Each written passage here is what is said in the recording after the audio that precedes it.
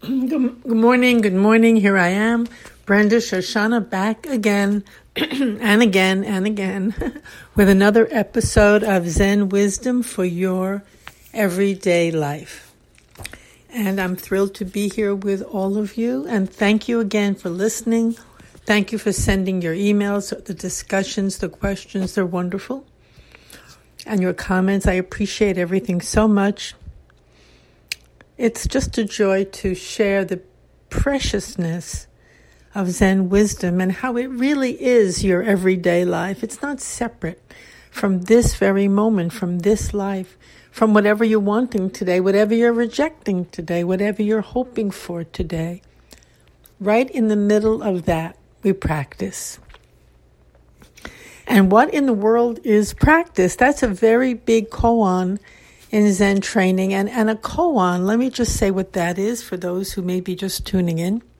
And even for those who've been practicing for many years, 50 years, it takes a long time to really understand or to see what a koan is. And we keep seeing it as we go along in a little different way each time. Well, a koan is simply a question that we think we don't have an answer to. It's a so-called problem, dilemma, obstacle, and we kind of bang our head against the wall trying to solve it. That's the nature of our life. Actually, everything that we cannot let go, everything that we cannot see through, everything that we cannot just swim with, be with, that takes us, it grabs us. That's a koan. And how we try to answer it, solve it, work with it, that is the way we practice with our life. Excuse me. And in Zen training, we are taught another way of receiving the koans that life gives us every single day. You know, when we think we understand everything, and we think we have it all wrapped up, and we think we're smarter than that, and we know how to handle it, and we know what's coming next, then we're not really approaching it as a koan. We're approaching it as a problem or a situation or an issue that we have to solve. However, that approach often leaves us frustrated, upset, confused, with ways of responding that are not entirely congruent with the situation, they're not satisfying, or maybe with the ways we respond to our so-called problems just create more problems, which is very common. So when we take it, instead of taking it as a problem, when we take it as a koan, we just stop all that. We stop, in the beginning when you work with a koan that your teacher gives you, of course you do exactly that. You grapple with it the same way that you grapple with everything in your life. And it really doesn't work. And of course you keep running back to the teacher with different answers. He says, come, bring me the answer. Not tell me the answer. Bring me the answer. Show me the answer. That right in there is an amazingly wonderful instruction on working with koans or on working with life as a koan. Bring me the answer. He's not saying, come and talk to me about it. He's not saying, I don't want to hear a million ideas about it. If you do that, and you will in the beginning, the first 20 years or so maybe, then he just rings a little bell and says, no, not yet. Leave. You leave the meeting. You're not ready yet. The koan hasn't cooked you yet. The problem hasn't permeated. Of course, he would never say problem, and he wouldn't even say the koan hasn't cooked you yet. I'm just saying that in reflecting on this process or on sharing this process, because when we ask what is training, we have to say training is knowing in our bones that every moment is a kind of koan and how to receive it. Not to try to figure it out, create a strategy about it, not to try to find an answer even. There may not be an answer. or the response is different from an answer.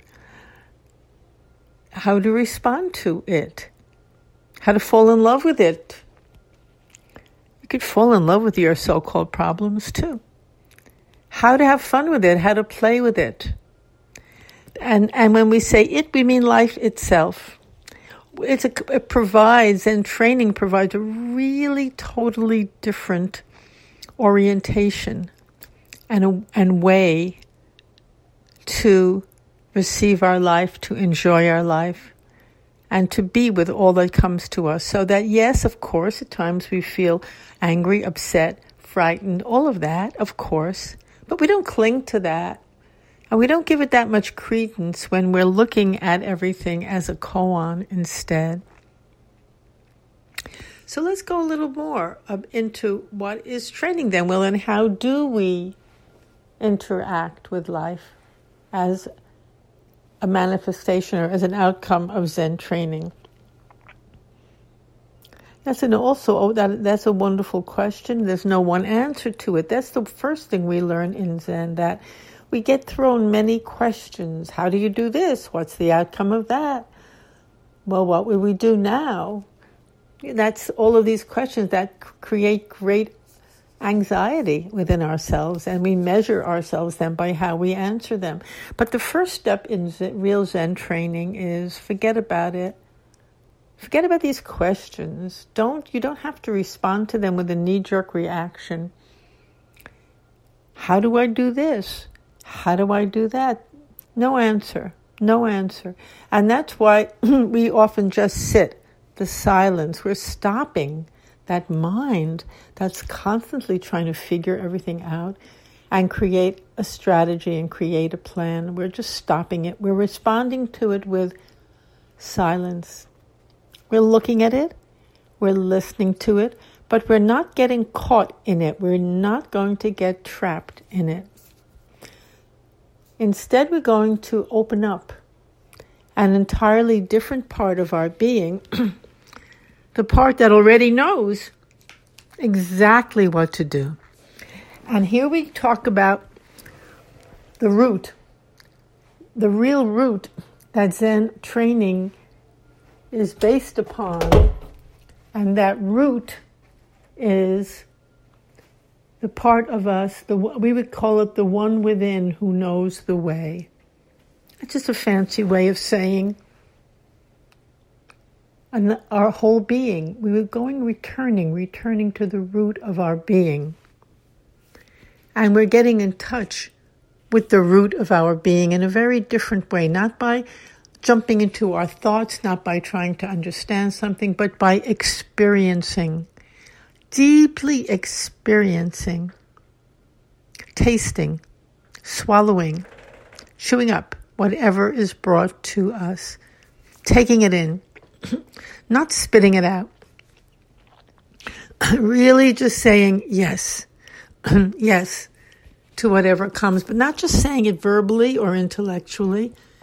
That's why we become quiet and we don't move when we're doing Zazen, so that we can actually experience, taste, become one with whatever appears. Absorb it. Take a bath in it.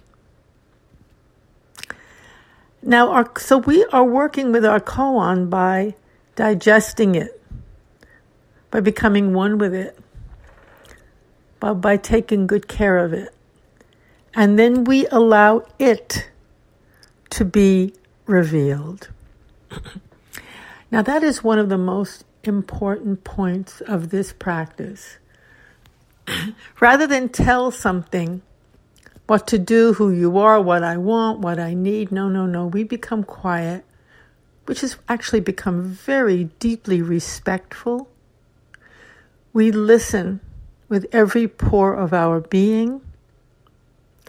We taste with every pore of our being. We actually become one with the person, the experience, the question, whatever it is. No judgments, no rejection, no grabbing at it, no pushing it away. And that is exactly what the posture of Zazen is. just present, available, open, quiet, not jumping around. It's saying, here I am. Oh, I love that so much. Isn't that beautiful? Here I am. I love that. Now, how many times in life when something comes to us do we just say, here I am, and then be quiet and listen and be with the experience, the person, the pain, whatever, the confusion. Just welcome it. Be with it in your whole entire being. When you do, and as you do, and as you grow able to do this more and more, and that I believe is really what the heart of sitting is, the more we sit year by year, year after year, the more it permeates us, the more this ability to just be quiet, to accept, to receive, to allow, to taste life, and then of course the response to the so-called problem or question or person, it arises very, very naturally. It arises organically. It arises from a whole other part of ourselves. Just the way, I've been kind of quarantined for a little while out here in the woods with someone in my family. And I do Zazen in a room, beautiful little room here with a glass window. And when I got here, there were no buds on the trees yet. But there was this branch outside my window. It was a bare branch. And I would sit I would look at it, or I would see it as I sat, was where I was. And over the month, it's been about a month and a half, almost 2 months, all of a sudden, suddenly, a bud appears by itself. And today, that bud has bloomed, actually, opened. Wow, what a teaching. Except usually we're not available to really watch and be with and absorb that process. And that process is exactly the process of our life itself and the process of training and working with koans. Nothing special, but very special. You might say, well, what's so special? A dead branch, and then a bud comes, and then it opens and blooms. Happens all the time. And yes, if you look at the woods, this is happening on many, many branches all over the place. But are we really available to see that, to be with that, to participate in that? Usually not. Maybe we're busy counting the trees, or we're looking for some special kind of tree, or putting some demand on it, or measuring it, or whatever we're doing. We're too busy to be with the fundamental power and beauty of life itself. So also what the heart of Zen training is to decrease our busyness. Less busy, less busy. Actually, less busy, more blossoms. It might not seem that way, but you think if we run around and do a million things, then everything will get done. But no, everything is already being done. It's getting done. The tree is blooming. It had nothing to do with you. You don't have to run around. That tree will bloom. Why not participate in it? Why not really, really absorb that and the koan that is providing a response to? There we have a koan, a bare branch, looked like it was dead, like nothing was happening, like it was cut off from life. And boom, all by itself, it blossoms. Of course, it's not all by itself. It's participating in the incredible wonder of this world, the energy, the sun, the rain, the interconnectedness of life, and the roots that we don't see, very, very active in the earth, providing nourishment for that branch as well. So just like the roots, we are also being nourished by our deeper roots, which we cannot see. And as we sit, and as we train, we allow ourselves to receive that nourishment more and more and more, and be more and more grateful for it as well, and be more in touch with it. Be more in touch with it.